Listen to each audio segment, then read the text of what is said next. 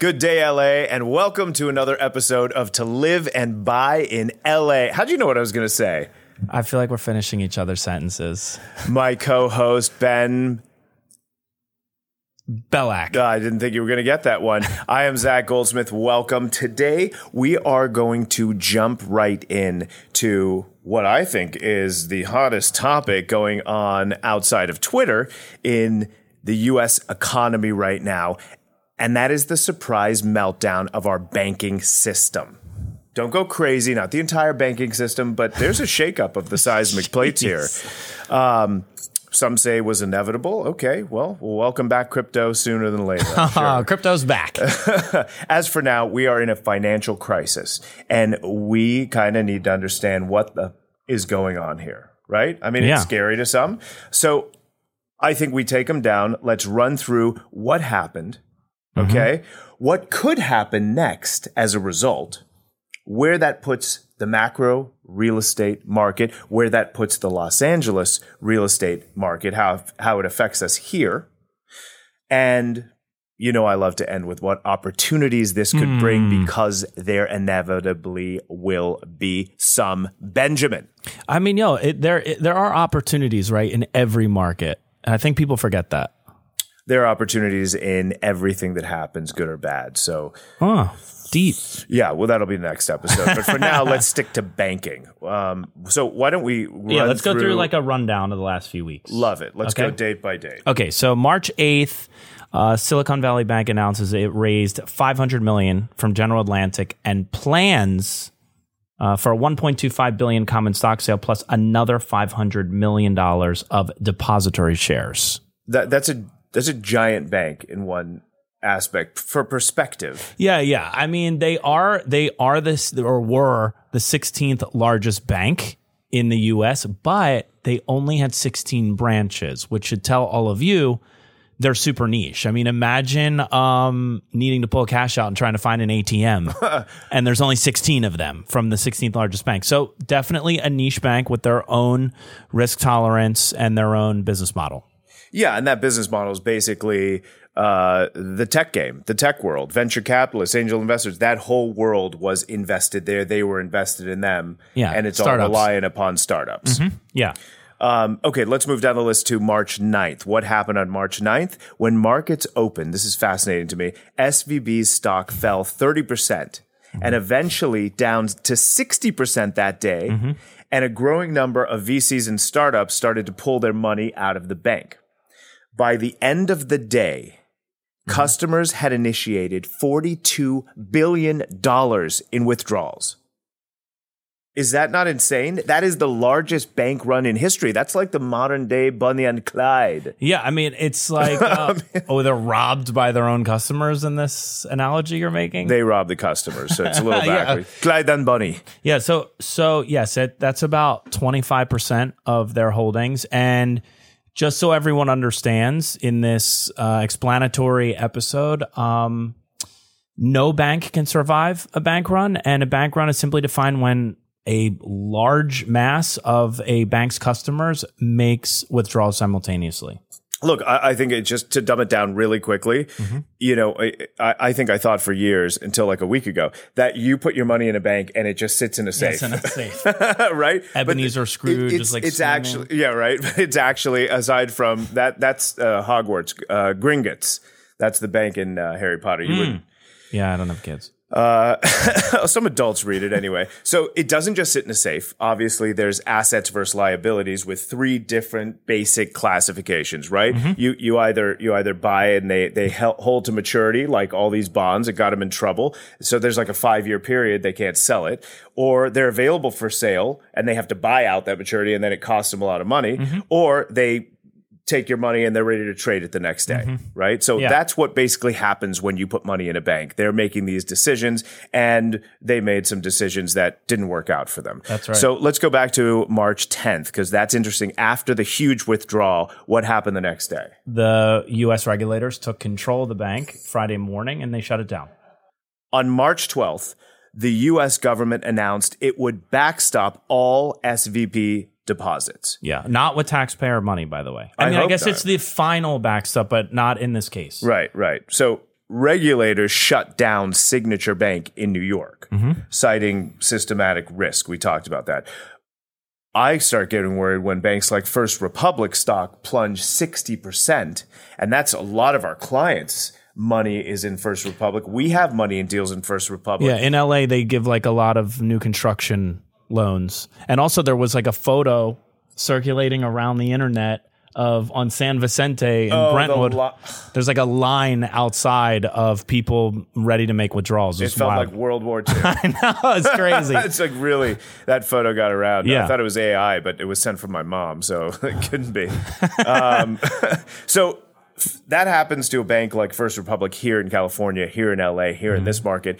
It gets tense. Shit got tense. Yeah, so March 16th, Treasury Secretary Janet Yellen reassured Congress that the U.S. banking system is sound. 11 banks inject $30 billion of deposits into First Republic Bank as a show of confidence as it spent the week trying to avoid the same fate of Silicon Valley Bank.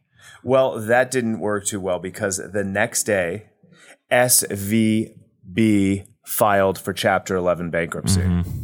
Yeah, and then 2 days later, UBS buys Credit Suisse for $3.2 billion as regulators look to shore up the global banking system. Well, okay, look, that's a lot of headlines, but we thought it was important to cover it. But I think we should back up for a second here to make sure that our viewers and our listeners really understand how the banks work. I want to back up a second just to make sure that like our viewers, listeners, kind of understand how the banks work. I mean, they really are the world's longest running Ponzi scheme where basically Zach makes his commission check, he puts it in the bank, and then they loan me that money to go buy a house, and they charge me a fee to take on that risk that I may default on that loan. That fee is the interest rate, of course. Now, the difference in Ben's commission, what you're not getting apart that story is they don't just take mine at the teller. We have to sit down. We do a whole private banking thing. Yours, I'm sure they could just take it at an ATM window. Yeah, exactly. Anyway, go on. So thank you. Super helpful anecdote there. So basically what happens is the Federal Reserve requires that all banks keep a certain level of cash on hand. Right. So because they make money loaning it, they take loans from the Federal Reserve at a rate that is the federal fund rate. So that rate is then passed on to consumers as well as to businesses. So as you'd expect, when they want to slow down spending, they raise the rate, or if they want to speed up the economy like they did during the pandy, they lower rates. So that's right. They're the puppet masters. Yeah, they are. And it's good that there's this regulatory body in place because otherwise the inflation would be through the roof where the dollar, we'd see like $10,000 bills not worth anything. So anyway, the last piece that I want to say, the $2 bill. No, it'd be like the other way around. Yeah, I know. It'd be like, yeah, that's what it becomes. So, but what I want to say here is that a lot of people get confused, particularly in a volatile time right now, where they see that rates go up. That does not mean 100% of the time, although it can mean it a lot of the time. That just because the Fed fund rate goes up doesn't mean mortgage rates go up. That's true. Okay, so that's a great explanation, by the way, of the system and how we are controlled. But I agree, we do need some regulation. So moving back to housing, okay? Housing makes up a majority of the health of our economy. Agree or disagree? Yes, huge piece of it, because a large piece of people's spending every month is on their shelter, whether it's a lease or something they own. They're going to pay to keep a roof over their head. That's right. Okay, so let's look back at Q3 and Q4 of last year, right?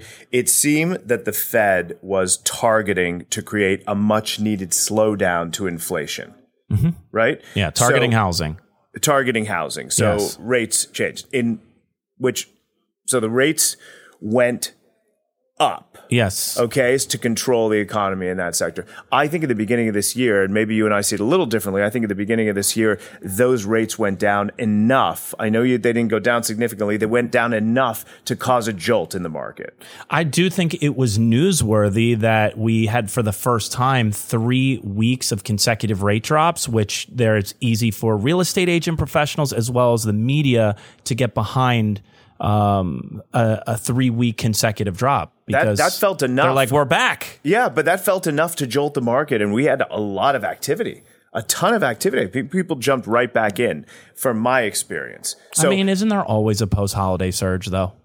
But this was a late post-holiday surge. I've heard, very late. I've heard real estate agents be like, see you next year, like December 10th before. Yeah. So, I think that's a device of consumers traveling or shutting it down or whatever it may be. And then the ones that are in the market, they pick back up January 10th. And coincidentally, around that time, it was easy to assign these 3 consecutive rate drops to, we're back. Who knows? We're in a volatile situation. I'm just giving you my perspective. You're worried about change. You like things the way they are.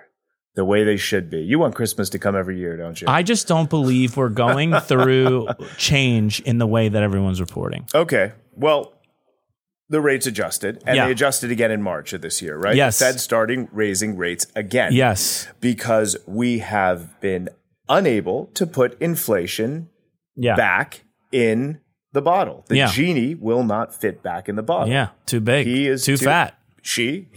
They are too big. Don't refer. The genies, they are too big to fit back in the bottle. However, when we saw the 16th largest bank go under, this worried you.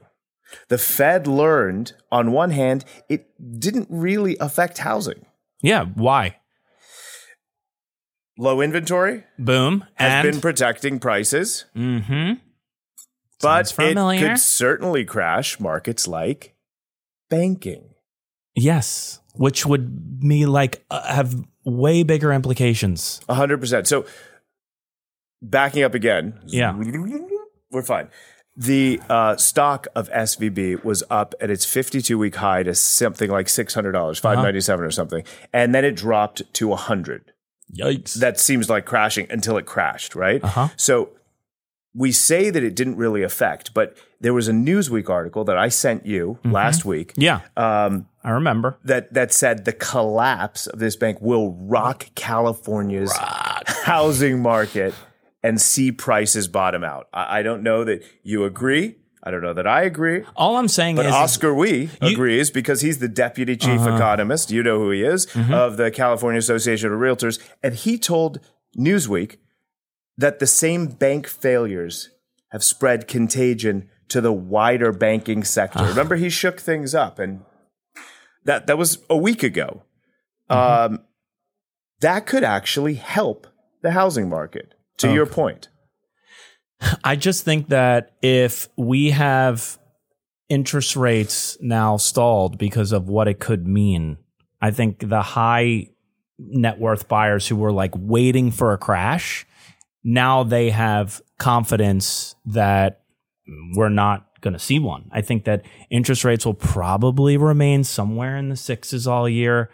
And while I think 6-ish% doesn't necessarily unlock a lot of inventory, keeps pricing flat. And then we remain in this environment where we have a massive push from millennials to buy. And as I've said 1,000 times, 60% of homeowners in this country have an interest rate of 3% or better. So I just don't see how those people are going to be so quick to move. I agree. It just comes back to the inventory in the market, unless all these banks crash, but they're solvent. Most of these banks are solvent. They were insolvent in 2006, 7, 8, and people also were upside down in their houses. This is not that time. Okay, so let me just run through a quick scenario. So last week or a couple weeks ago, I had a buyer intake with an agent on my team, right? And then 10 days later, they're like, "We want this house." They had to go up 200,000 from 1.5 to 1.7 to compete the 7 competing offers. My listing at the top of Tigertail on Brentwood, in Brentwood, which needs a little bit of work, but has a 10 plus view, $5 million range, is appropriately priced and now under contract for the appropriate price. My listing for 12.5 on the sand in Manhattan Beach, now all of a sudden getting all these showings. And this is a relaunch. This was not a new listing. So, we're seeing action. We're definitely seeing action. And across. Now, granted, the ultra high end, those spec houses, they're probably getting forced to come down. But I think for the vast majority of our price points, we're seeing action. Again, low inventory. Yeah, we're seeing, you know what's wild about this is we're seeing a lot of action. I'm also seeing a handful of properties not move at all, not get showings, not get touched. North of Sunset. North of Sunset. Uh-huh. Well, what are you attributing that to? Well, I think that in LA, we don't have a ton of wealth like other metropolitan cities do, like New York, San Francisco. We just like don't have industry. We had aerospace, which left in the 70s, and now we have entertainment. Which we got Hollywood, baby. Yeah, but aside from like Oprah, Bezos, Spielberg, Geffen, entertainment people, Katzenberg, Murphy. I mean, you could go down the list. They don't have a ton of money, respectively. So, in what I feel like in our current marketplace, once you get north of $4 million, this is a dual income buyer for most Angelenos. And those dual income buyers generally want a family configuration in house and neighborhood. So, north of Sunset, where we have vertical houses and not what I just described, I think they're starting to get beat up a little bit. And that's further east. Hollywood Hills more than BHBO, Bel Air, because north of Sunset, they're bigger. But they're being affected because you got a lot of bigger properties with bigger price tags. Those will be affected first. And I agree, while we don't have major industry here outside of Hollywood, we are the biggest melting pot in the world, one of the top metropolitan cities in the world. So we get a lot of that. We kind of dismiss that need for the dual income. We get foreign buyers. I'm seeing a lot more foreign buyer pickup right now. I feel you, but I do think that again, this is just my opinion. I think that is a device of the time of year, and I think as it becomes less and less desirable from a financial aspect to live here, particularly the taxes we pay, and some of the other things we're dealing with, like homelessness and crime, I think we're going to see less and less people coming here from other places, other states, other countries.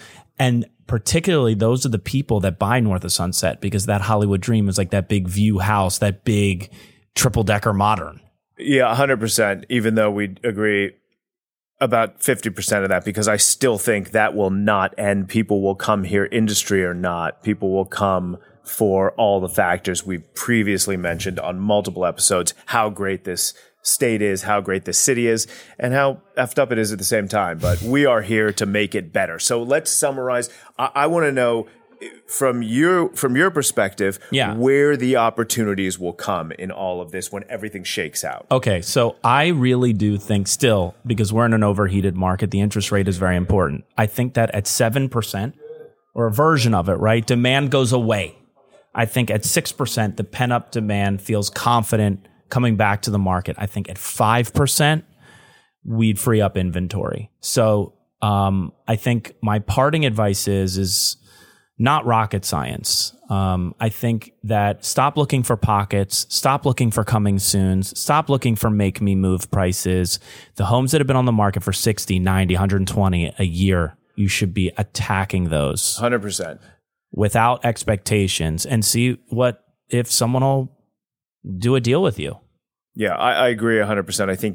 I think where we see the people with the loans and the banks that have got hit the hardest, those are properties to track, and days on market, the ones that have been on for a long time. You combine those two forces, you go after those. That's where the perceived deals will come, and I don't see you going wrong by lowballing offers. I think we're going to see a lot more lowball offers moving forward. You know what I love is, sorry to interrupt you, just made me think of something, is the reverse bidding war, where buyers, we could see that. Yeah, they start submitting offers and they're like, we're submitting to 5 houses. They're not married to any of them. And whoever gives us the best deal is the one we're going to buy.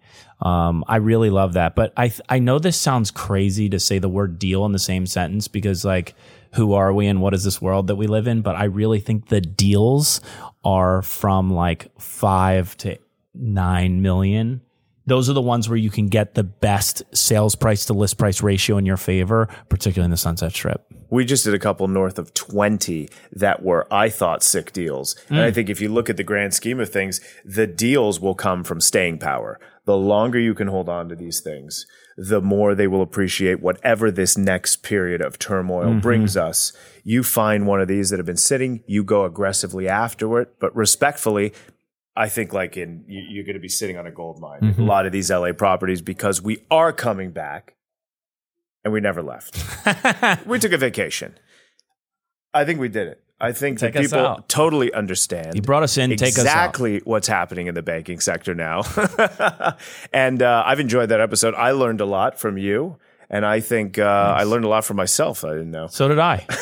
From me? I learned a lot about you too in this episode. A lot about me. Not banking as much, but me. Yeah. Thank you so much for spending more time with us. This was an episode that was, I think, a little more fun than I expected. I love talking banking. I am Zach Goldsmith 24. You are at Ben Benjamin Bellac. Buttons. Oh, what are you? At Ben Bellac. At Ben Bellac, at Zach Goldsmith 24. This has been another episode of To Live and Buy in LA. Please enjoy our city and please be respectful.